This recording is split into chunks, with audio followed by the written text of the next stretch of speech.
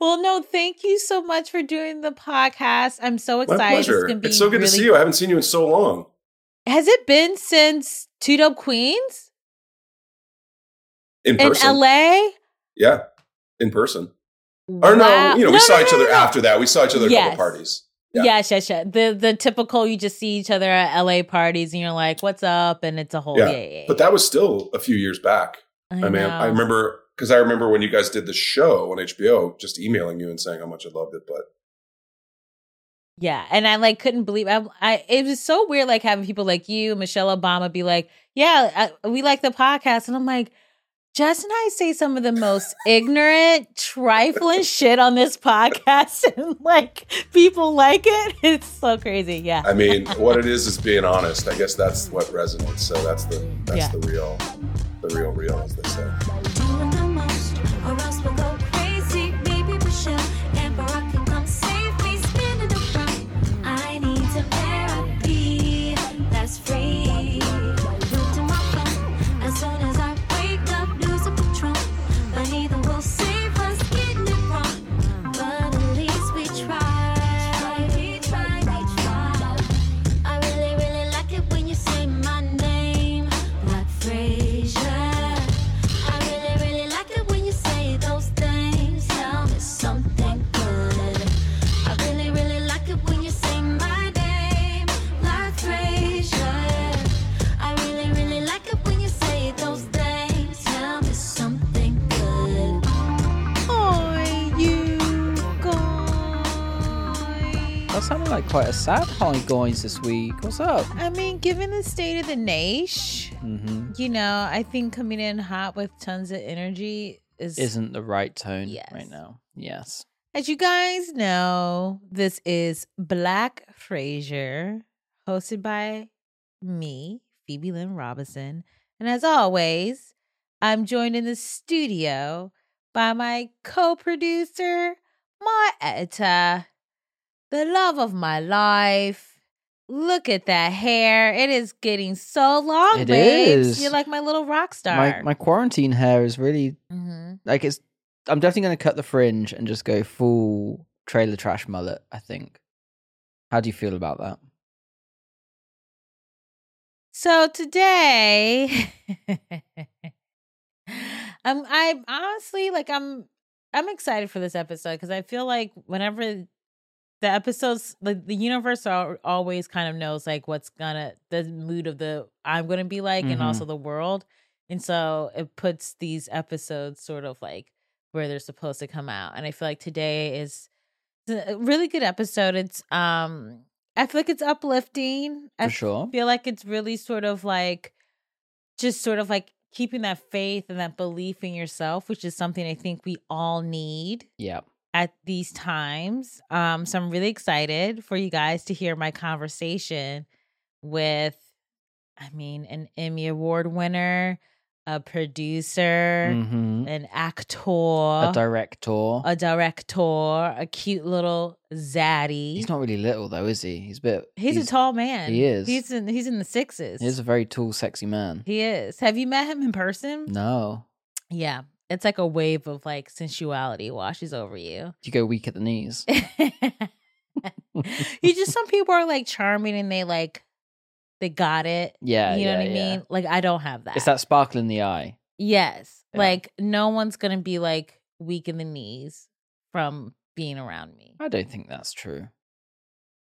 I've been weak at the knees being around you. Okay, that's very lovely, but let's look at my track record dating wise. A lot of friend zone. A lot of white dudes. Not a lot of white dudes, but a lot of friend zone. A lot of I was the same though. Yeah. When in my early 20s, late teens, yeah. I'd find somebody I like, go chase them, and then chase them not out. No. I'm wait, what? Not down the street, okay. Try to date them is probably the right phrase, but always end up in that friend zone. Did you have a line? Out the door or? No. No, for your potential suitors. No. So what were you just oi mate, That's exactly it. You want to go grab a cuppa? Do you want to hop on the good foot and do the bad thing? No? Okay. Let's go get some fish and chips, eh? Yep, that's exactly it. So anyway, I don't think I have that sort of about me, but that's okay because I have other things about me that are fantastic. Like my intelligence. Yes. My sparkling personality. For sure. My A-cup titties. Both of them.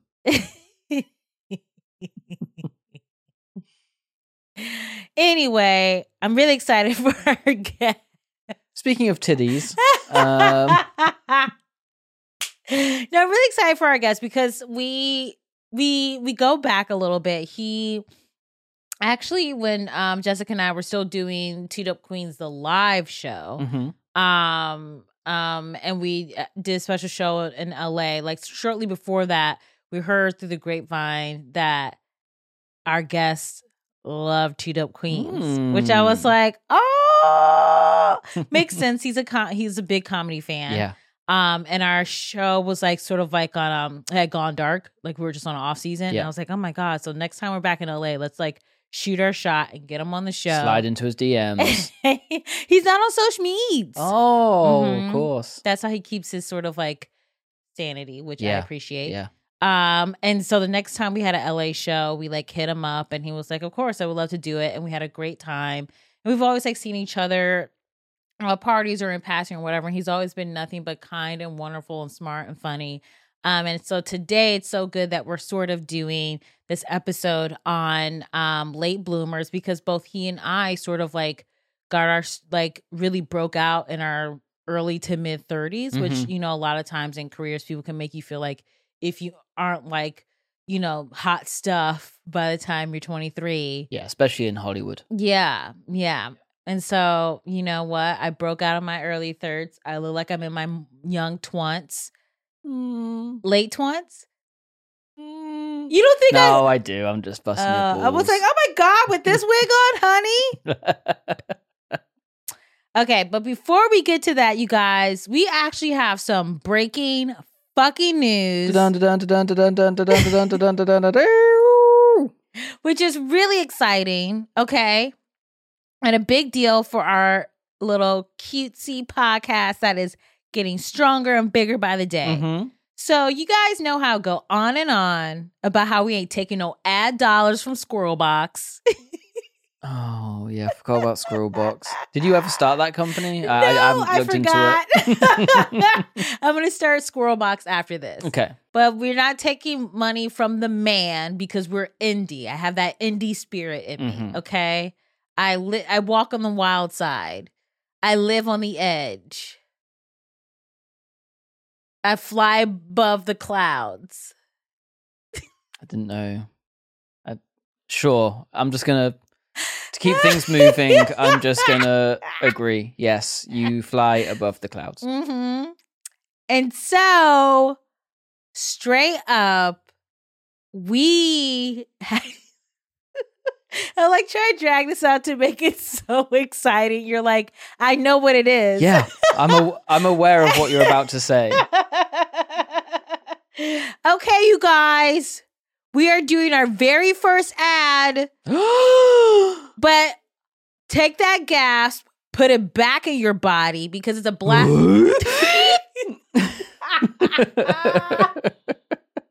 Because one of my favorite skincare companies, Black-owned businesses, Bolden, they have been enjoying the podcast. And so they reached out and they were like, hey, would you ever consider doing like a string of ads for our company on your podcast? And I was like, oh my gosh. Skincare, Black-owned, bloody brilliant. Of course we will. Yeah. So I'm so excited. I can't believe it, babe. Just look how far we've come in like... Less than a year. I was going to say like 2.5 months to make even Oh, sound it really even more, has, isn't it? Yeah, that sounds more impressive. I mean, we agreed to do this, August? Was This it? podcast? Yeah. Yeah, we started the podcast mid-August. Yeah. Mid-Augs. Damn. I know. Look where we are now. Our very first ad, you guys. I know. So buckle the fuck up because So aggressive.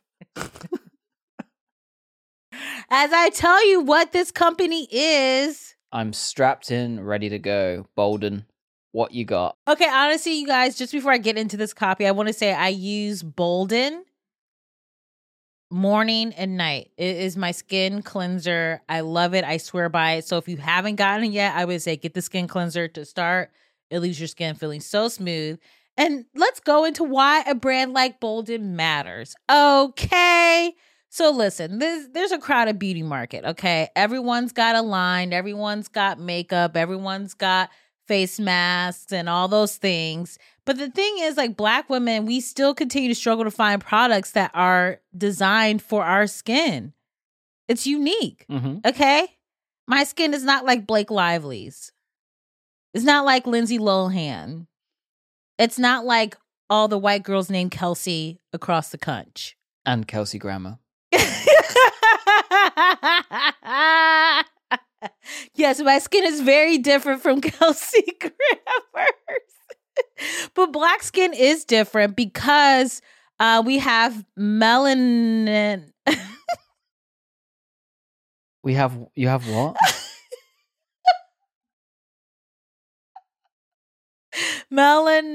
Melanocytes. Did you maybe want to read this before we did this? I did read it, but you know when you read to yourself and then when you read out loud, it's different. The point is we have melanin producing cells in our skin, okay, that are larger and easier to trigger. So it's super easy. Like, you know how like when I get like a pimple and I'll have a dark spot after it? Yeah. It's called hyperpigmentation, bitch. So something to be aware of. And what's great about Bolden is I really do feel like I've been using them, gosh, maybe I think since the start of this year, maybe end of last year, and I really noticed that my skin has cleared up and it's very clean. I don't feel like I'm putting unhealthy or toxic chemicals on my skin. And I think what's really great about it is like I always feel like I'm starting with a fresh slate after I like wash my face with their cleanser. It really just feels like, okay, now I'm getting my beauty routine off to a great start. Cool. So I'm just going to say, y'all, check out Bolden. They're on Instagram at Bolden USA. Whoop, whoop. Their website is boldenusa.com. Do we want me to do this to spell it out? No, all links are in the description below. boldenusa.com. Get some skincare in your life, hoes, and to support and support Black home businesses. Do you think Bolden's going to listen to this and go, what have we done? But I feel like I could be like, listen, guys, and I want to put my flavor on it. Yeah. So they have tons of stuff. Eye cream, sure. Toner, of course. Overnight spot corrector. There's tons of things. So get into it. boldenusa.com. B as in boy. O as in. Oh. The way that Bake Off is looking at me. The fans asked for this. Show me the letters asking for this. And Who's I will writing concede. letters?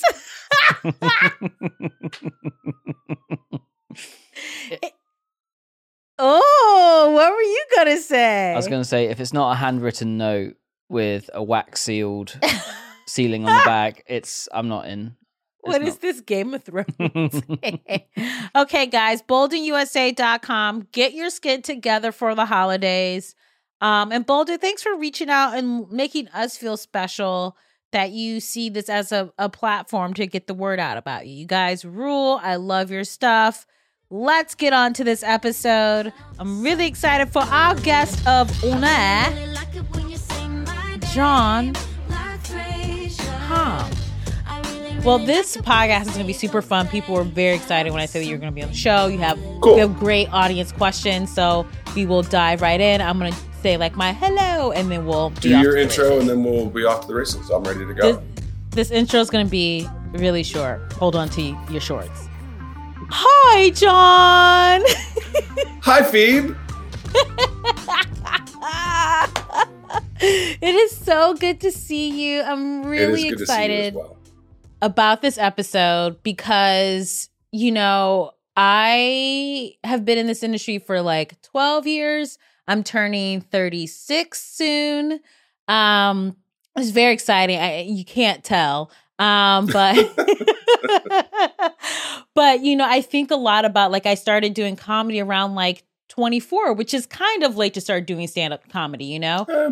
Well, like so many people that I meet doing stand-up, like they knew when they were 15, and I was like, I didn't know what the fuck I want to do when I was 15. Exactly. You know? I think there's many ways to skin a cat, so to speak. And I think that whenever you find it, you find it. And you know, I've known people that started in their teens, and I've known people that started in their 30s after being like investment bankers. So it's like, it is what it is. Yeah. But I feel like this episode in particular, I think it's going to be important for a lot of people listening, because I feel like there is, like, I remember, especially when I was starting out in stand-up, like you would see the list, 25 under 25, 30 under 30. You see the casting breakdowns, and it was like, you know, 21 to like 20. Like, I would just see all this stuff that made me so sort of insecure about sort of where I was in my career. And when, you know, I started to break was like in my, like, I think Two Dope Queens came out on HBO when I was like 33, which is like great to me. I'm like, that's young, but so many people act like you're an old bitch for like finally getting a show on the air in your 30s. And so I wanted to talk to you because I feel like you're someone who has like such a great career, and it didn't just like pop off when you were 21. No, it did not. But look where you are and like how much you accomplished.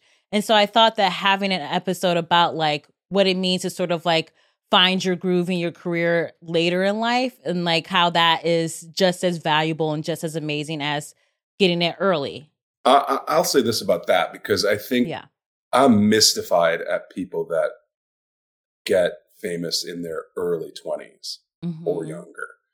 And I feel like the battlefields of Hollywood are just littered with corpses of kids that aren't equipped to handle that. Yeah. I mean, and you see it all the time. The cautionary tales are just so many, because it's crazy. I mean, becoming sort of recognizably famous is a crazy making situation. And you have so many people in your life that you don't understand what they are angling for or what is the thing. And you have to make all of these decisions. And I couldn't imagine it at 20 something. I mean, I was barely able to, you know, pour cereal into a bowl until, you know, I was in the mid to late 20s. I didn't have my own place without a roommate until I was like 30 years old. So like, it's a challenge. And, you know, Mad Men happened to me when I was 35. Or I was 34, and then it came out when I was 35. So, and then, you know, my whole world shifted and it became a whole different thing. So even saying that, I had my own issues with sort of managing all of the anxiety and stress of becoming, what do you do next? What's next? What's the next thing going to be? What are you going to choose? Who are you going to say no to? If you say no to something, are you allowed to? Like, you know, who are you going to piss off if you say the wrong thing to the wrong person? And there is a sensibility of being a grown-up that I think allows you to actually make those decisions in a more thoughtful way.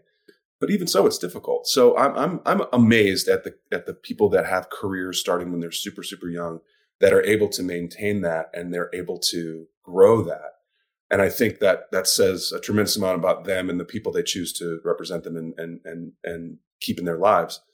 But I also know it's not easy, and it part of the magic is making it look easy and hiding the rough spots. But like, we all know well enough, if you've had any kind of career in this business, how difficult it can be. And you know, it's not like being a frontline healthcare worker right now. It's not that kind of difficult. But it still has its own challenges, and it's always hard to like complain about them, because everyone's like, well, oh, Crimea River. Like, it's so hard to be famous. But you can't measure. I keep realizing that it looks like that baseball bat is literally going through my head like a Steve Martin thing right now. you're not going to be able to unsee it now. Yeah. So yeah, anyway, let's put a button on that. It's just like, it's not fair to compare suffering. So everybody's got their own stuff to deal with in it, and it's all real. Let me turn my notifications off. Yeah. So yeah, I want to stick on Fame for a little bit, and then we'll talk about like right before Mad Men exploded. So, I feel the same way too when I see people sort of, even if you see like a Justin Bieber or like whatever, like a Britney Spears, it's just like, I could not imagine being like 16 and being on the cover of Rolling Stone magazine. Like that is so wild. And I think that like there's so much about fame that you can't, like, no one can prepare you. Like you just sort of have to become famous in order to sort of figure out, right? For sure. So were there like what's something that you wish people told you to like really be mindful of before you got famous? Well, I think, it's advice that's as old as Shakespeare, but it's like, to thine own self be true. Like you're the only person that's going to be able to determine what satisfies you from a creative standpoint and from a career standpoint. You can take in all the advice you want, and from people who have the best intentions and people who maybe have other intentions, but it's got to be your own choice at the end of the day, or else you're gonna, I had a friend that used to say, a man convinced against his will is of the same opinion still. And that's like, you can get talked into anything, but if it's not coming genuinely from you, you're going to regret it, most likely. No matter if there's money, whatever the thing you talked yourself or you got talked into doing it for, if it's not genuinely something that you creatively are into, then you're just going to, then you're just be bummed out. Yeah. And I think that, you talk about like Justin Bieber or Britney Spears or whatnot. That was even like kind of a quaint, good old days of childhood stardom, because there wasn't social media, or at least with Britney Spears. And, when you can go online and like find 30,000 comments about how you suck or you're useless or you're fat or you're ugly or you're any other, the toxicity of that anonymous judgment is really dangerous, I think, especially when you're young, because you're not settled into your self-worth or self-image, and you haven't necessarily formed that opinion, and yet you're getting this constant negative. I don't know what people are just trolling, or they're just JK, like haha, like it's, oh come on, you can't take a joke. It's like, no man, that sounds awfully real when you're reading it over and over and over, whether it's on Twitter or what have you. Like I was very fortunate that I was literally like the last one through the door before social media blew up. Yeah. As Mad Men came out in 2005 or 6, and then Twitter came out in 2006 or 7, and then Instagram 2010. And it was like that we were off to the races. And I chose, and deliberately chose, to not engage with those platforms, because I rapidly saw how addicting they can be. It's the dopamine hit, right? It's like pushing the bar and getting the kibble. And the likes and the this and the that and the views and the page, whatever. And then monetizing that is something also. And I was just like, I'd rather not engage with it. It doesn't, like I said, it doesn't feed my creative engine. And therefore you can tell it's just it can become just a sort of like Ouroboros, like, right. You're just running around in a circle and doing nothing. Yeah. Okay, so I want to go back to right before maybe you got cast in Mad Men, because part of the reason why I did Teed Up Queens is, yes, I love hosting variety shows and having a platform for all different kinds of people on, but it was truly like I wasn't booking any acting gigs. I couldn't get a writing job. Self-generating. It was truly like no one was interested. So I was like, that year when I met Jessica, I was truly close to just quitting comedy, because I was like, I am trying so hard and I'm not getting anywhere. And I see my friends like really getting these things and I'm not like making these advances. And so I'm wondering, what was sort of your mental state before Mad Men? Were you just sort of like, why is this not clicking? What's happening? Like, what were you thinking? It's interesting that you bring that up, because, first of all, like when I first moved to LA in 1995, 2 years out of college, I went on a lot of auditions and I didn't book anything. I just kept going, climbing up the ladder, and then you get to the last rung and someone's like, nah, and you go all the way back down and you climb up the ladder again. And, for whatever reason, they weren't buying what I was selling. And it was like, those are the days of Dawson's Creek and a lot of CW, WB programming that was for like young kids. And I was 25, but I still looked old. I did not look like a high schooler or a teenager. I didn't look like a high schooler when I was in high school, but it was just like, I was not the prototype of what they were looking for. So that was challenging. I mean, it took me, I was here for 3 years before I booked a single thing. Wow. And what I was able, what I did with my spare time was I went to a lot of comedy shows, and I happened to meet people of a like mind. And it was like, that was in the good old days of like Monday Nights at Largo, and then the M Bar and Comedy Death Ray, and then Comedy Bang Bang. And then it all kind of, it kind of exploded from there. But that's how I met, Sarah Silverman, Patton Oswalt, Paul F. Tompkins, Doug Benson, like Scott Aukerman, all these guys, and people, and Zach Galifianakis, like people who are now like friends of mine. And I got to see there's a different kind of comedy sensibility than the one that's being pushed in the 3-camera sitcom format. And there's a way and it's starting to get traction. And I happen to really like it. And on the East Coast, there was you guys and like John Hodgman and Eugene Merman and all these, the Slipper Room and Seth and all those guys. Like there were so many cool outlets of that, and you're able to push that agenda. You were able to push that agenda because you knew I'm funny.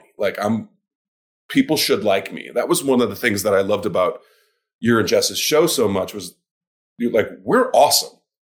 Yeah. Full stop. We're about to, for an hour, we're about to prove it to you. And that's intoxicating to watch. It's really fun.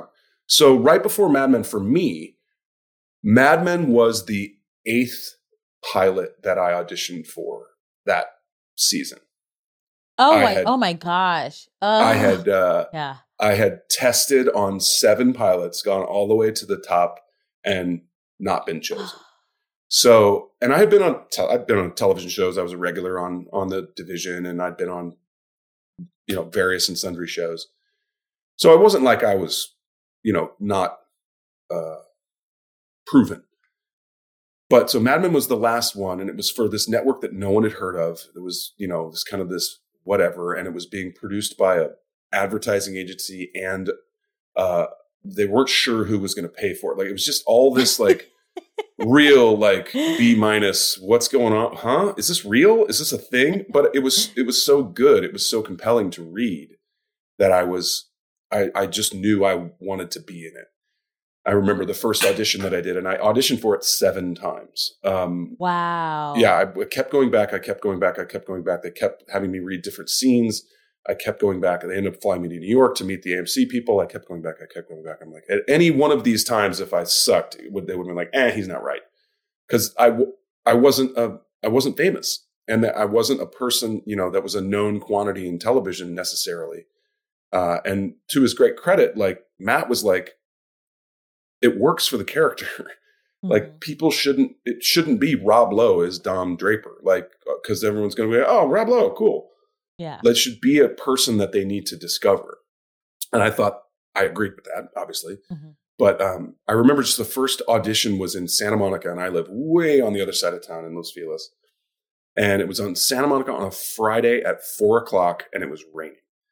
Oh. So that audition took me about 5 hours to get to and back from, because of traffic and rain in LA. When it rains, everything just goes sideways.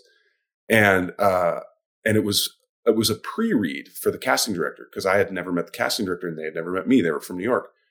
And that was the first of 7 auditions for Mad Men that I did. And it was just, I knew eventually that I knew I was right. I just had to go about, kind of convincing them. And that took a while. Wow. And so I think what's interesting about this is, as I've been thinking about this for myself too, is there's sort of success that you define for yourself, and then there's success that other, like what people outside of you consider to be successful. So like, for the longest time before Two Dope Queens, people were sort of like, whatever about me. And then like that popped, and then people are like, oh, I guess you've been working now.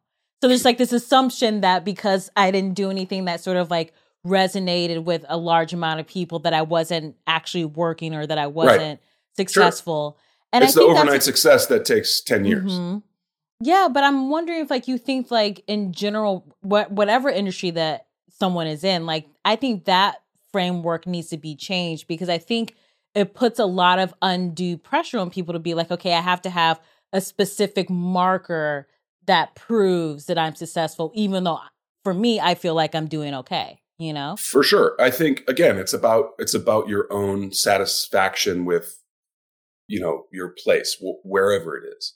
Mm-hmm. And there's nothing wrong with striving either. There's nothing wrong with, wanting to achieve and wanting to move up or forward or whatever that means. It's just also maintaining a sense of appreciation for where you are and what you're doing, not to be confused with like apathy or inertia of just like, well, I'm fine. Like as long as it's a real sense of I'm actually putting in the work and I'm actually doing things. I mean, I remember when I first came out here, I had a job. I was a waiter, and I had a job way out in like Venice Beach. And I lived in Silver Lake, which if anybody knows LA is literally like the opposite sides of town.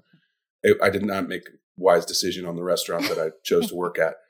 But I had friends that lived in Venice. And so if it got too late or whatever, I didn't want to drive home. Like I could stay at their place that was right around the corner from the restaurant, sleep on the couch, whatever.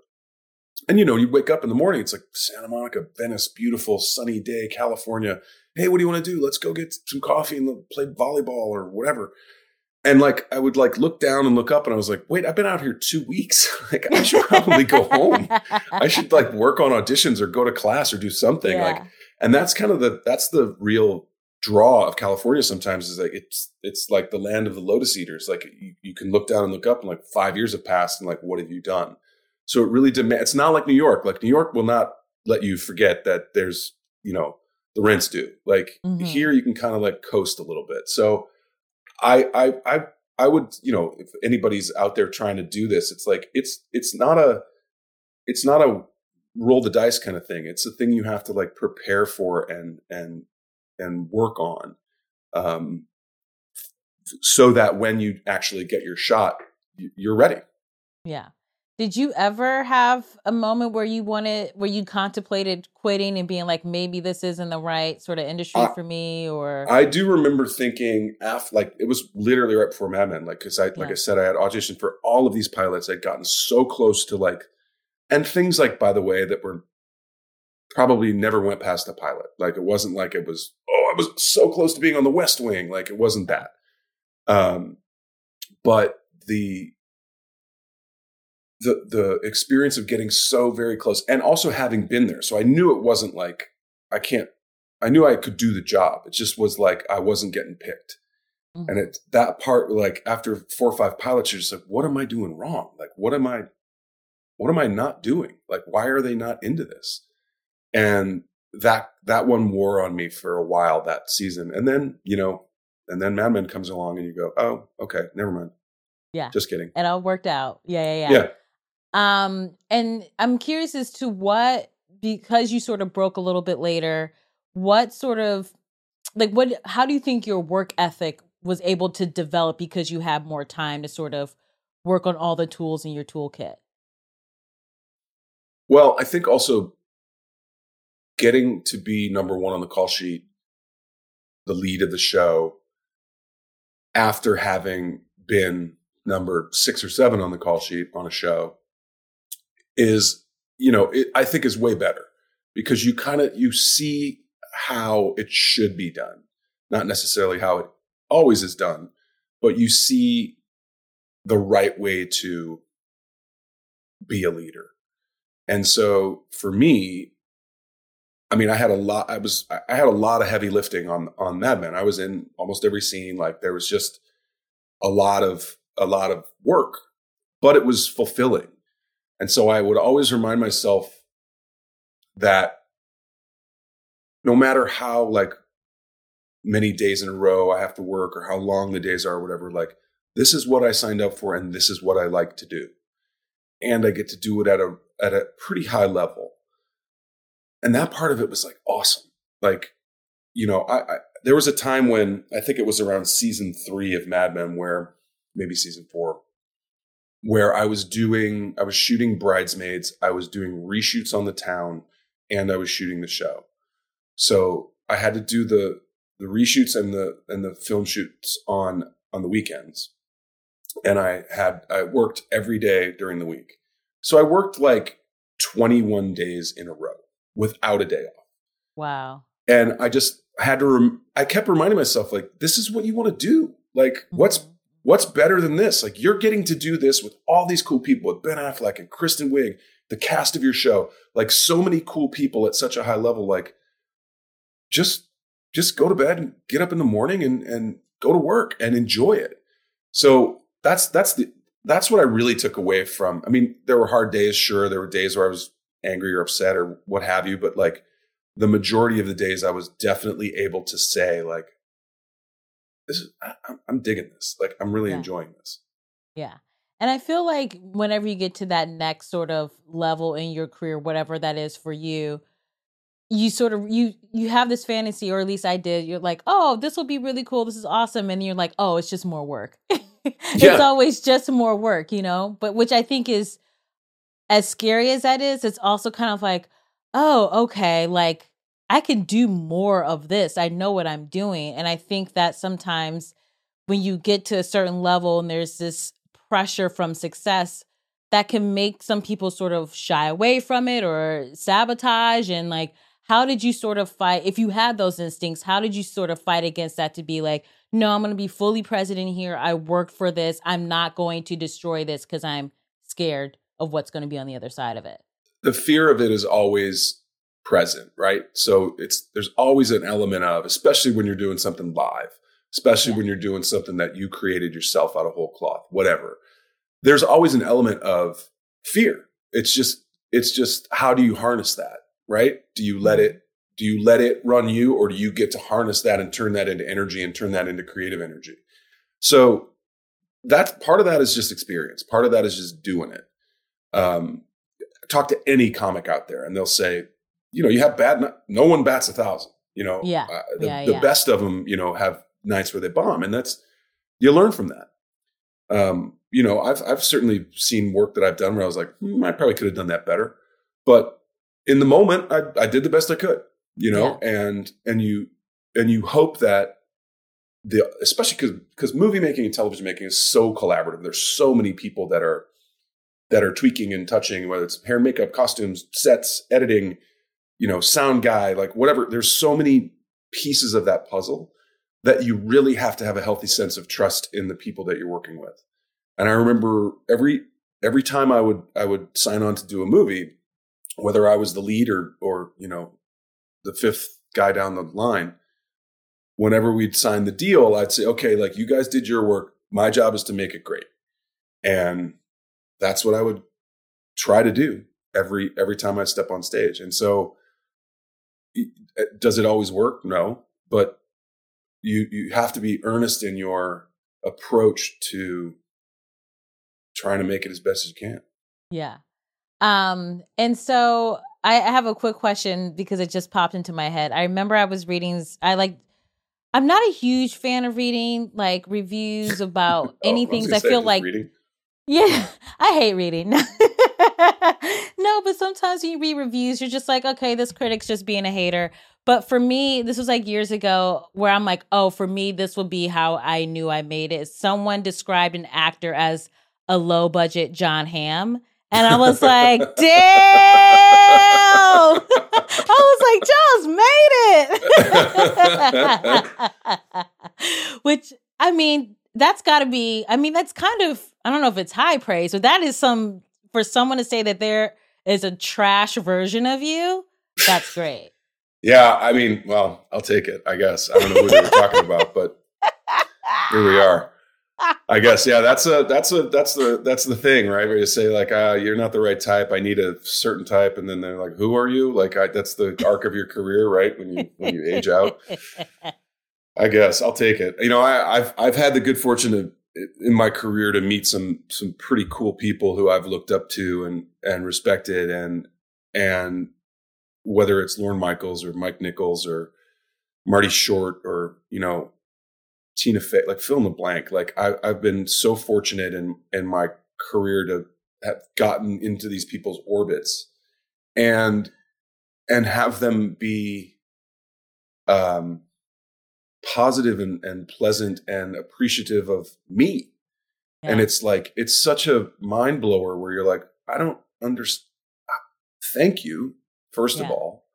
And are you sure you have the right guy? Like, you know, it's like, so part of that is accepting that too, and saying like, you know what, it's okay for these people to accept praise from these people because you earned it. You earned it. Yeah. It's not, you know, fighting that thing of like, oh, I'm a self-deprecatory thing of like, oh, it's not me. Like, I remember at a certain point early in my career, an agent said to me like, you need to like lose a little of that Midwestern humbleness because you need to like understand that you have to stand out. You have to be proud of what you bring to the table and not just poo-poo it and soft pedal it and blah, blah. Because if you say it long enough, people believe it. Yeah. Oh, you don't belong at the table? Fine. Get the fuck out of here. Yeah. And so I want to go back to something you said earlier about like, you don't no one bats 1,000. And, you know, as a stand-up, you can definitely, I've had tons of shows where I definitely feel like, oh yeah, I'm shit in the bed here. This sucks. I know it's going to be better tomorrow, but right now we all just got to sit through this 20 minutes of like horribleness.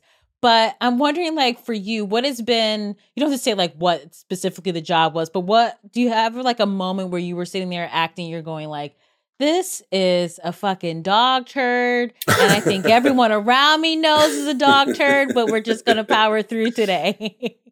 I wouldn't say like, you know, because everybody's better on take two, right? So yeah. I'm sure there's been times where I've just talked about shit the bed where you're like, I just literally, I fell over the chair or something. Like I can't even walk straight. But so probably not in like an acting thing because eventually you get there and then you move on. Yeah. I've certainly seen people where the moment has overwhelmed them and you can see where they're just, you're like, hey, take a deep breath. Like it's going to be okay. Yeah. Like calm down. Like, but I would say probably there have been multitudes of auditions where I've gone in and like, you don't want me here and I don't want to be here. And we're going to get through this and try to be pleasant, but it's not going to, we know what's happening here, right? Like I'm not right. You don't like me. I don't know what I did in a past life to your kids or whatever, but I'm not the guy that you want.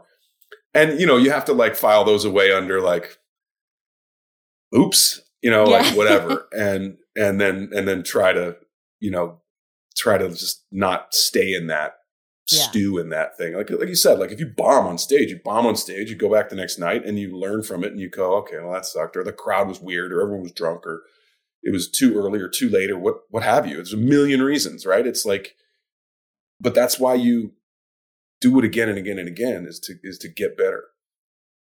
So what are some of the lessons you think you learned from you not getting cast on a show or you not landing a part in the movie that you think informed your career going forward?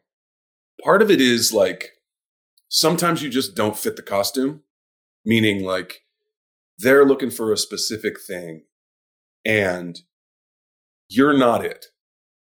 So you could go in and be the second coming of the best actor in the world and you just don't fit the costume. You know what I mean? Like, so like, I remember when I was directing Mad Men season 6, we were casting this character and this guy came in and crushed it, absolutely destroyed, but he was the wrong guy. Like he was this 6'4" blonde guy. We were like, like in another universe, you would be the guy, but And Wait, so and a 6'4" blonde white guy couldn't make it? it was the wrong guy. He didn't fit the costume. It was the wrong guy. Wow. And It's tough so, for those you know, blonde white guys, I guess. And so it was just one of those things. Like, so you have to understand, you can come in and throw a perfect strike right down the middle, and sometimes it's not the right thing. So I guess that's what I eventually learned was that sometimes it's not about you, it's about the other stuff, and you just have to come in as prepared as you can be and do your thing. And if they're into your thing, then it's going to work. And if they're not, then you move on next. You know, there's always a next. I love this. This is like so good because I feel like I'm just like, not that I was spiteful because I think that's not the right word, but I think like in my 20s when I was like sort of like going out for stuff and not getting, it's like I had this attitude of like, I'm going to show you of like, I'm going to make you regret not picking me, which, you know, is understandable, but I think it's also sort of not the right way of looking at it, right? Because you're still giving that person so much energy and mental real estate to be like, I'm going to show you, and they've forgotten about you. That's the thing. For sure. Yeah. Yeah, for sure. There's a great line in Mad Men where somebody comes up to me and says, I feel sorry for you. And I look back at him and say, I don't think about you at all. Yeah.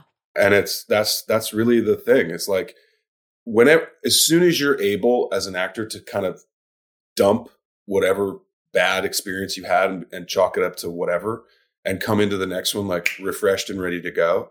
I remember toward the end of my auditioning career, so to speak, I would walk into rooms and be like, let's do this. And I'd be so chill and relaxed, and that energy comes across too. And they're like, oh, this guy's a pro, like, done. Bring him in. He's gonna kill it.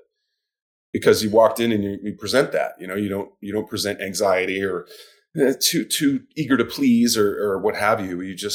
You represent a professional, and that's, you know, when you're a kid, you kind of try to do that, but it's clear that you're a kid, you know, and you're kind of playing at it. Yeah.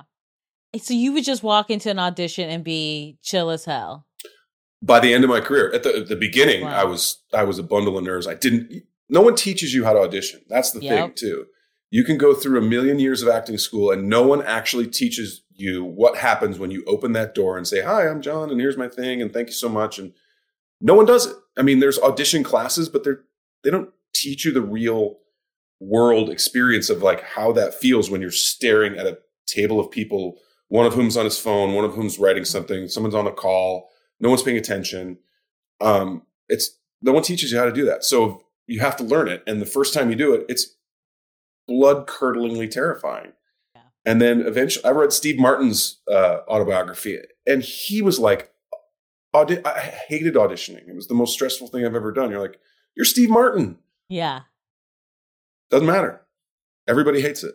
Yeah, one of my worst auditions, for a Netflix show that's no longer, but I guess I just feel like I just work better if I could just like be in the zone, like chill instead of like having to perfect these lines or whatever. But I remember I started doing my part, and then I was like, oh, wait, can I start over? And the person just kept reading, like I didn't say anything, and I like didn't know what to do because I was like, well, I took like 2 sort of like acting classes and they were like so chill, like everything's going to be fine. So I was like, oh, I could get into the room and just be like, oh, wait, I'm not ready. Let me like try it again. They were just like, bitch, we're seeing 30 people today. Like we're not starting over. What are your credits? Oh, you have none? We're not starting over for you. Yeah, I mean, part of that is so much.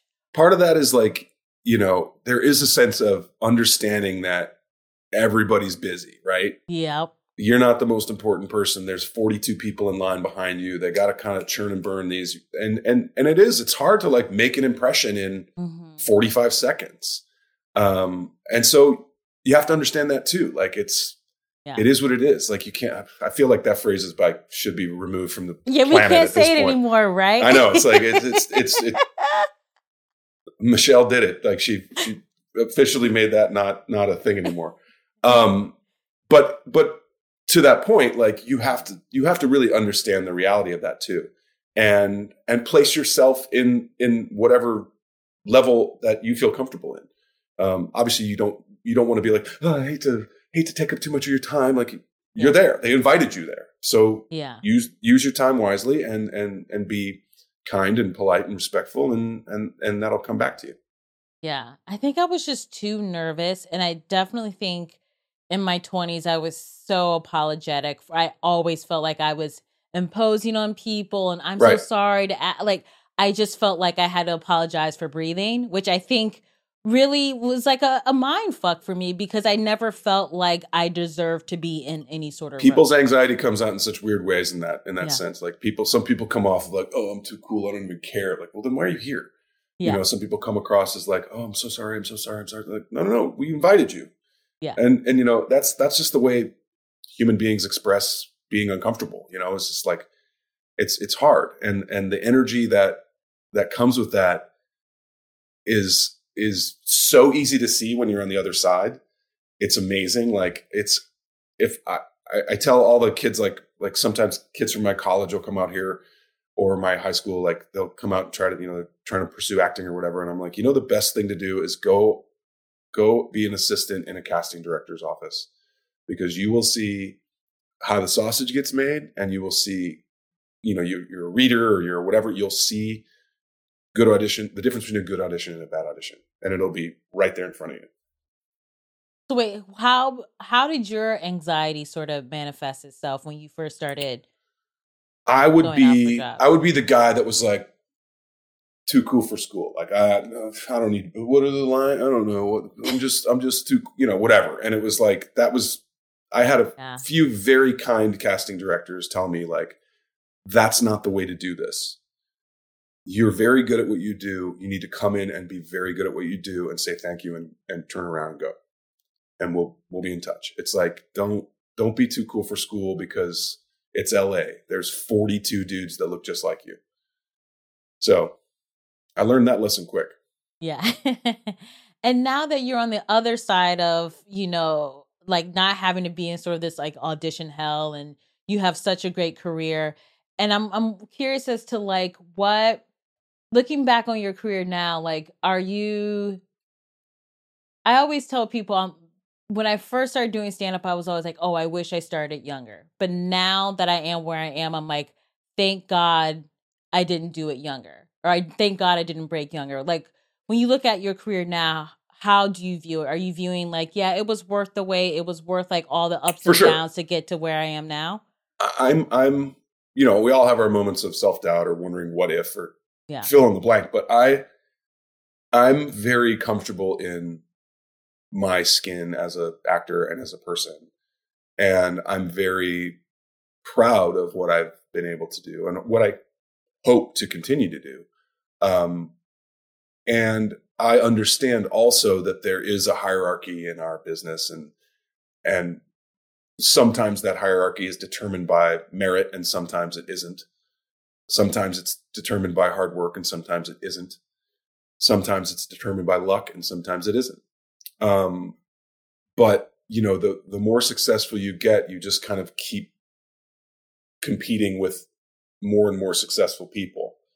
So instead of losing jobs to whoever, you're losing jobs to Leonardo DiCaprio now or whatever. But the real sense of self that I get when I look at my career, and it doesn't matter what awards I have or what have you, it's that I can look back and say like, that was a really good thing that I did. Oh, it didn't make any money. That's not my problem.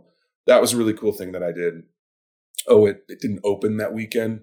Not my problem. Like, I am proud of it. And therefore, when people see it in a vacuum or see it as something, not as a piece of business, they can say like, oh, like, you're really good in that. Like, yeah, I know, I'm pretty good. Like, you know, am I the best? No. But am I pretty good? Yeah.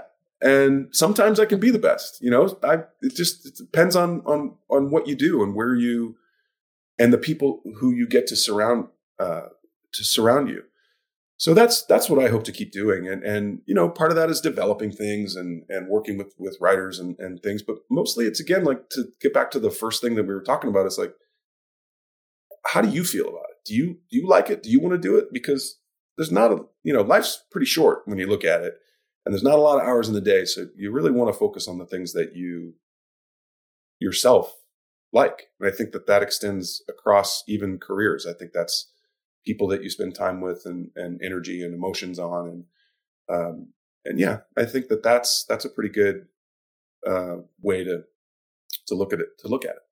Yeah, to feel a sense of pride in that you achieve something regardless as to what the external sort of reception is, I think is huge. And I mean, I really feel like I didn't get that until like a couple of years ago. I was like, well, if other people don't give a shit, then maybe what I did was garbage. You know what I mean? It's hard to separate that. Did you have the opposite the opposite experience too when you would get, because I know I love sending emails or texts or things to people who I know.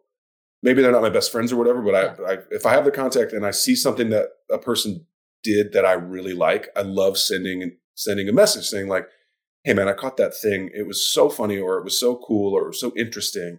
I just wanted to let you know, because I love getting feedback like that. So I know that people, when they, open your inbox, you get like, oh, there's a nice little something.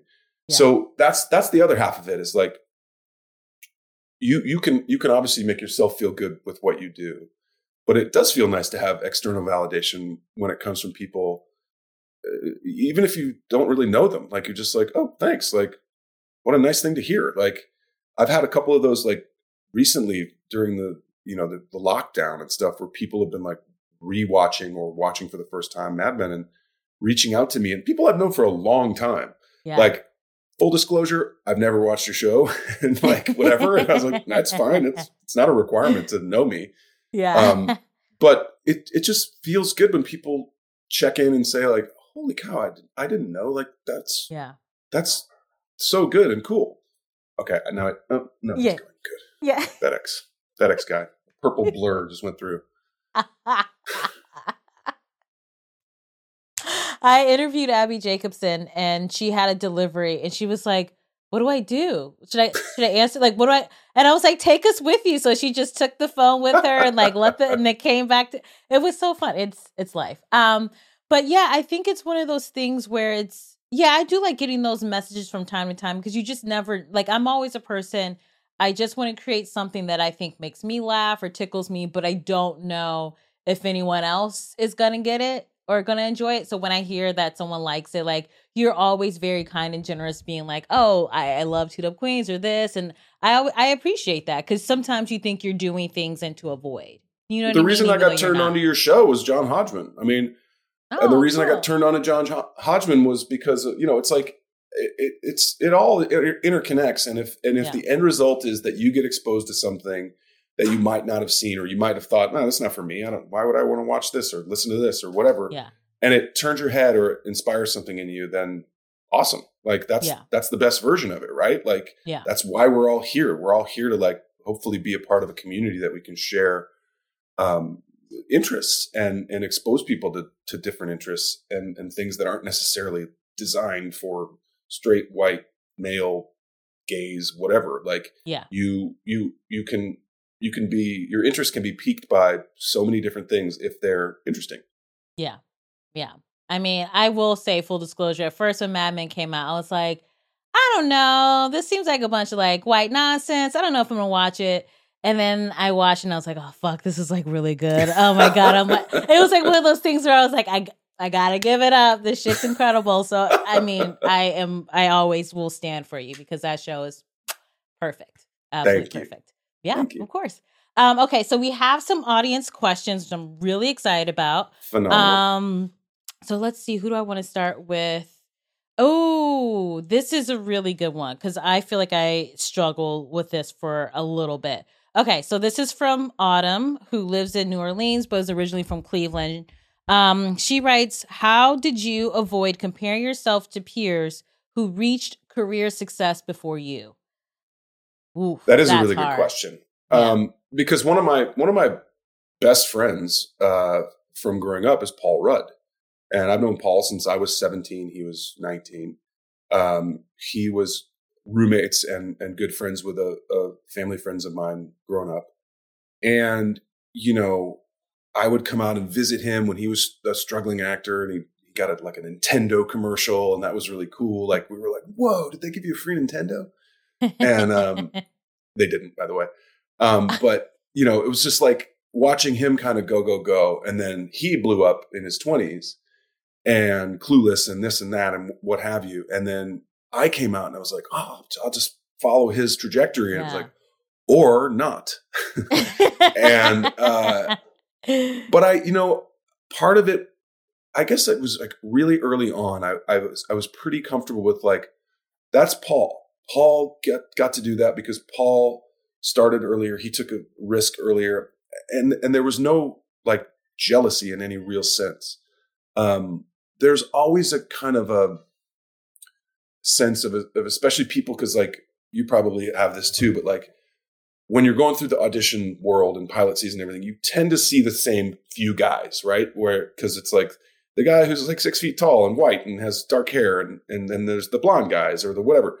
So I would tend to see the same guys, and I would often like look and be like, what's that guy got that I don't? Like, what am I doing wrong or not right? Or that kind of energy is not helpful, because as we've been kind of harping on, like, you have what you have, and it's your job to present that in the most appealing way possible, and then they're going to pick it. If you're trying to do what Dave's doing or you know, that guy's doing, or whoever, you're doing an imitation of an imitation. Who cares? Yeah. You know? Yeah.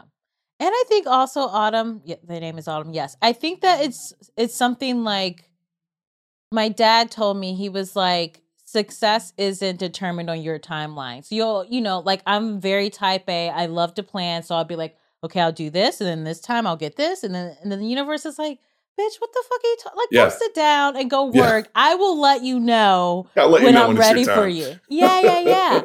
And so it's definitely, you know, in the stand-up world, it's like you hear who gets into a festival, and then you're all trying for those like 10 slots, and then you feel like shit if you don't get in. And so I get that it's really hard, but I think you sort of really have to block that stuff out and really surround yourself with like-minded people who are not going to let you get in the weeds about like, oh, XYZ got this, and I've been trying for 6 years and I still have, you know, it's. Yeah.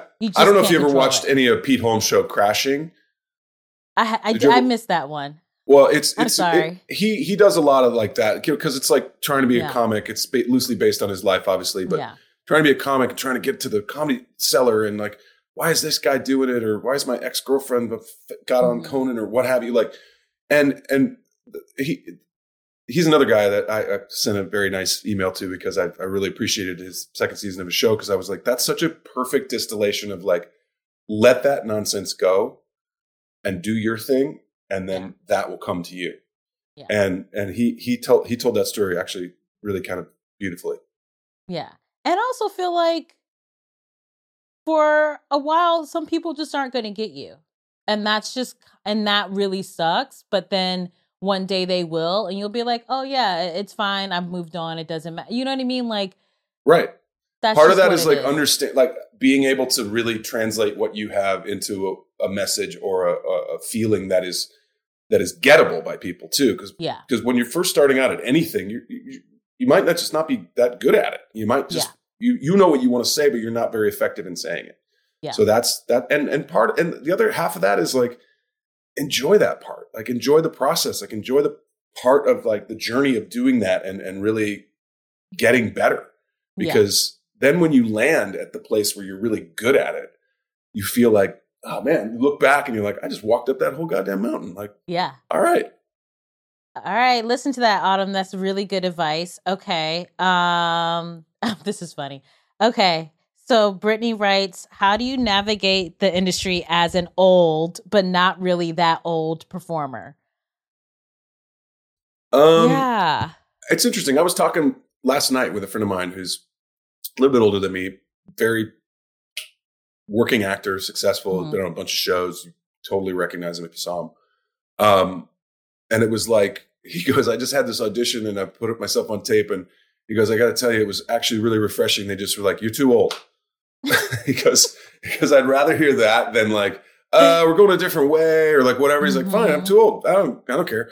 I feel like it's really interesting. Like I'll be 50 next year. So that's like a milestone. That's a milestone. Like you're like a 50-year-old white guy, which is still, I feel like very young. Like I'm like a 35-year-old black woman. Exactly. I'm 78 in white years. White male years. Yeah. It's obviously different. But it's also like, I feel like when I was 20, like 50 felt like 80. You know what I mean? Like you'd see a 50-year-old back in St. Louis. I was like, that guy's 50, man. That's 50 hard years. Like that's no sunscreen years. That's like, 3 packs a day years. Like that is a hard 50. Yeah. And I feel like in LA, 50 is like, I don't know, like I don't feel 50. I don't feel old. Yeah. The only times I feel old is when I'm really engaging with like millennials or Gen Zers. Like when I'm just like, holy, like I can't even understand what you're talking about. Like TikTok, Zoom, this, that. That's when I legit feel like a grandfather. Yeah. Or like, can you show me how to work the machine? But that's, fortunately, and I engage with a lot of young actors a lot because I'm the like basically the LA representative of the University of Missouri and John Burroughs High School where I went to St. Louis. So I get a lot of like, can you please talk to my daughter or my niece or whoever? And I'm happy to do it because it's helpful. But like the way it works now with engaging in the industry with the social media aspect of it is mystifying to me because I'm just like, does it matter that you have 2 million followers? Like, who gives a shit? They're following you because they want to see whatever your content is, not because of whatever your talent is. And those are two completely different things. So I think the industry is kind of learning how to manage that. Fortunately, like I said, I was the last one in before the door slammed, but like, I don't have to engage with that. So I navigate the industry the way I've always navigated it, which is just trying to be, responsible, prepared, and pick things that I like. Would you ever join social meds, or you're like, no? That ship has sailed. I don't see what I would get out of it, honestly, what the benefit would be. And I feel like the detriment, the downside of it, and the hate and the poison and the toxicity of it are just not worth whatever sponsorship deal I could get for tummy tea. Yeah. You're making the right call. Like I'm on social media and I have a love-hate because sometimes I'm like, this is just a bummer. Like we're all just like, we're running newspapers about our own fucking lives. And it's like, who gives a shit?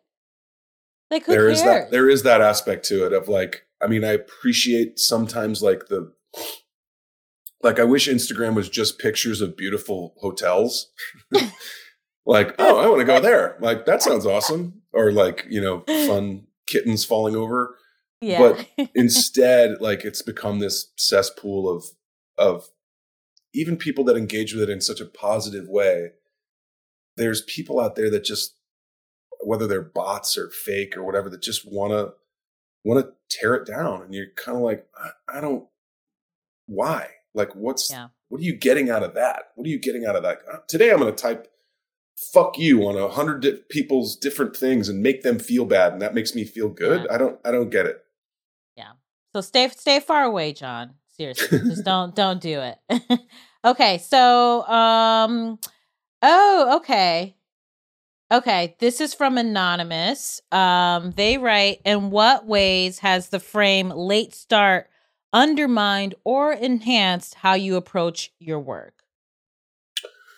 I think we've talked about it a lot. I think being a little more mature and a little more self-aware is, or comfortable in your own skin is appealing, honestly. Yeah. I think that we see it in the people who inspire us, whatever way, shape, or form, or whether it's a comedian you like, or an actor you like, when you see that they're so like locked in,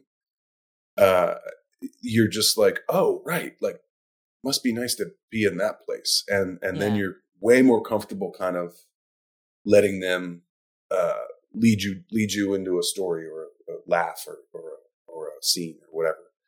So I think that that's a big part of it, but it's not easy. I mean, it's not, you can be 80 years old and get famous, and it's still not easy. I think it can be a real mindfuck in so many ways, like engaging with celebrity and notoriety and in all of that stuff is so hard, because you're tacitly or not, you're giving something up that you didn't make the decision to give up. Does that make any sense? Like it's part of the deal, which you didn't agree to, is that we get to take this part of it and you got to just eat it. Yeah. And you see it online all the time of people like, well, that's what you asked for. It's like, no, I didn't. I didn't ask for people to sit outside my house with a long lens and like try to catch me picking my nose or whatever. Like, I did not ask for that. Yeah. I did not ask for that by doing my best job on a show that I tried to do. Like, but that's where we are as a culture, and it's jacked up and it's not cool, but you just got to kind of let it go and live your life. Yeah. I feel you must have like a really strong core group of friends that you can sort of feel safe around, because you're like, oh, this person's not going to ask like for money for me or like to hook them up with anything. Like they just like me because I'm fucking John and like I'm this dude. For sure. No, I think, we all have our like showbiz friends, and we all have our friends. Yeah. And sometimes those circles, intertwine, and sometimes not. Yeah. But yeah, I have friends that I've obviously known since way before I was famous, and a real close core. And by the way, that we all help each other out. Like it's not about like, oh, well, you don't have any money, so therefore we can't be friends. It's like, no, man, like rising tide lifts all boats. Like, you need a hand, like let me know, like for sure. You have a knack for you have so many quotes. Like I can't quote anything. You have I don't know how I have a career, to be quite honest. I know how you have a career. Talented AF. Oh, thank you. Okay, so we have just a couple more questions, if that's cool. Sure. So Olivia, who lives in Portland, Oregon, she writes, I know these are like all women. I think women were really thirsty for you. Okay, but there are a lot of women who wrote in. Okay, so Olivia writes, what later career fear did you have that ended up being untrue? That I would, I think it's pretty common. It's like, what's next? Right. Yeah. So if you do one thing that everybody likes, then it's like, what's next? Yeah.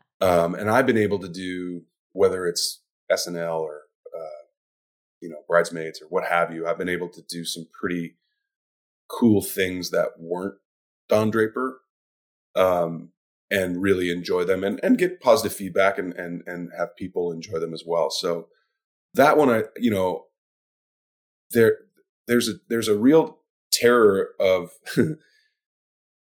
you audition, and you get the job. And then you're like, oh shit, now I have to do the job. Mm-hmm. And like, I can remember the first day, 6 o'clock in the morning, whatever, I'm tying my tie, putting my Don Draper gear on and looking in the mirror, and I'm like, fuck, now I got to do this. Like, I got to do it for real. And they're going to film it and they're going to put it out there. And it like this wave of anxiety hit me. And then I was able to like get through it and like breathe through it. And it was like, you know what? You got this. They picked you. You got the job. Now go do the job. And I did it for 9 years. And so the what's next of it all kind of went away. Not to say that I don't care what's next, but that I actually feel like what's next is what I'm going to do next. And that'll be just fine. Okay, this question is actually from my makeup artist, Delina, who lives in Harlem. And she writes, hey, John, any tips on how to keep faith in yourself and stay excited? I mean, it's the oldest trick in the book, but it's like, be present, be mindful, look around you and be grateful of whatever it is that day. You know, I was so excited to like do this today. Yeah. And I'm sorry I missed it last week because I don't know how time zones work.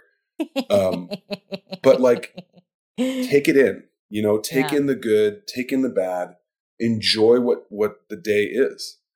And you can, if you're able to do that in a real way, and you're able to kind of constantly check in and really appreciate your surroundings. And it doesn't have to be like, I remember living in a house with 4 dudes back in the 90s and thinking like, you know what, I'm actually kind of glad I'm here. Like this is pretty great. It wasn't a conscious thing I did. I just remember thinking like, this is actually kind of fun. And I think we're going to go play golf a little bit later, or maybe tennis, or maybe we'll just take a hike. I don't know. LA is awesome.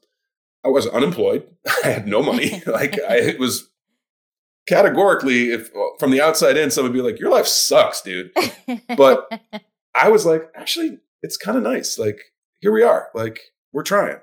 Yeah. And I think that no matter where you are in your career or whatever your career is, if you can look at it in that sense of saying like, and it's obviously so fucked up now with all the nonsense that's going on right now, but this too shall pass. So you can appreciate what it is. Like I've been asked this a lot of like, oh, it's got to be so hard. Like lockdown, what do you do? Like, what do you, and my response has been like, you know what, weirdly enough, like I've been engaging with my friends way more during this because we're all in the same boat. Like my best friend lives in Australia, and I've talked to him more in the last 4 months than I've talked to him in the last 4 years.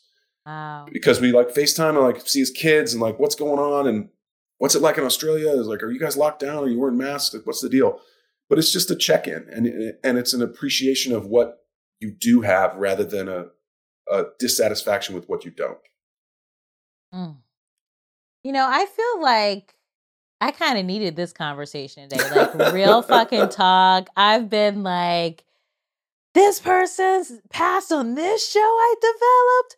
Fuck them. And now I'm just kind of like, it's okay. Like it sucks, but it's also like, it's okay. It could be it's worse. Okay. It will work out. Yeah. It will work out. I like what you said about the universe. Your dad said or whatever. It was saying like the universe is not depending upon your timeline for success. Mm-hmm. It'll work out. Damn, John, you're the best. This was like so like delightful and nice. I feel like, you know, we like see each other around it, but we never get to have like a deep. No, this was lovely for sure. I was, like I said, I wasn't kidding. I was bummed I missed it last week, but I was really looking forward to this. Wasn't it such a great episode, babe? Oh my God, John Hamm's just so sexy. He is. Yeah, I agree. I like yelled it at you. I know.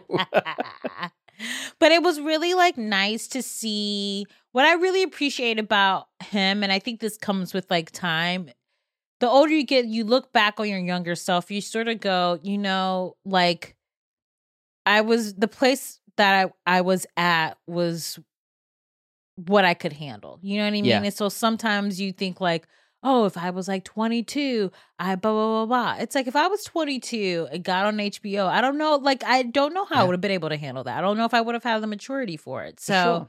I think it's good to just have that reminder that it's never too late. You're never too old. Yeah. If you really want to pursue something, you really have that talent, like just go for it. I mean, what did you take away from it? It's just really, really reassuring to hear. Like, obviously, John Hamm's a very, very successful in his career. But no, like hearing his struggles throughout his midlife, Early years. Yeah. And then just keep chipping away at it. And if you want it enough and you work hard enough at it, it will come. Ah, that was sweet. So, you know what, guys? If you haven't seen Mad Men yet, which I haven't. I know we got to work on this because it is so good. It is one of those shows that is, I don't know, I think pretty perfect. Honestly. Wow. It's strong words. It's really like incredible. It's like reading an incredible, like just deep novel. It's so good. So if you haven't seen it, check it out, y'all. Bolden USA, thanks for being our sponsor for this episode. You guys are the best. Yes. And don't forget, guys, go to phoeberobinson.com/merch because I have merch. It is getting cold outside. I was going to say, I'm going to be wearing that sweatshirt soon. Listen, it's cold outside. You need a sweatshirt with a black girl's face on it. I'm going to say it. I just did say it. Yeah. Go to phoeberobinson.com/merch. Sizing is small to triple XL. Get you a sweatshirt. And also, you know what? Get you a t-shirt. Because you're going to be inside too. You might get hot with the heat on. You need something to put underneath that sweatshirt. Done. Yeah. Should we start doing Black Fraser thongs? As in underwear, not... Yes. Okay. I don't think there's a market for it yet. However, I'll get a research team on and see what's up. The kindness that was in your voice. I don't think there's a market for it yet. Anyway, you guys, we're going to get through this. We don't know who's the president yet. So yeah, disclaimer, we filmed this before all the results came in. Yeah. So I'm hoping it's Biden Harris. If it's Trump Pence, who knows? We got either way. It's clear that this country has a lot of work to do. So no matter who's in office, we all need to roll up our sleeves, roll up our dungaroos, and fucking get to work these next 4 years and beyond. This is a lifelong journey, honey, to dismantle this patriarchy and white supremacy. It ain't gonna stop just because Biden and Harris are in office. So let's all get to work. Let's put on our wigs. Let's put on our Bolden USA skincare products and get out there. I got a fart, so let's wrap this up. Credit time! Host, Phoebe Lynn Robinson. Producers, Phoebe Lynn Robinson and British Bake Off. Editor, British Bake Off. Theme song, Gavin Turek. Interns, Sasha and Malia Obama. Speak it into existence. They're gonna do it. It's gonna happen, you guys. Honestly, saying I had to fart is sort of like when you acknowledge a ghost and you tell it to go away, it leaves. Like that fart vanished.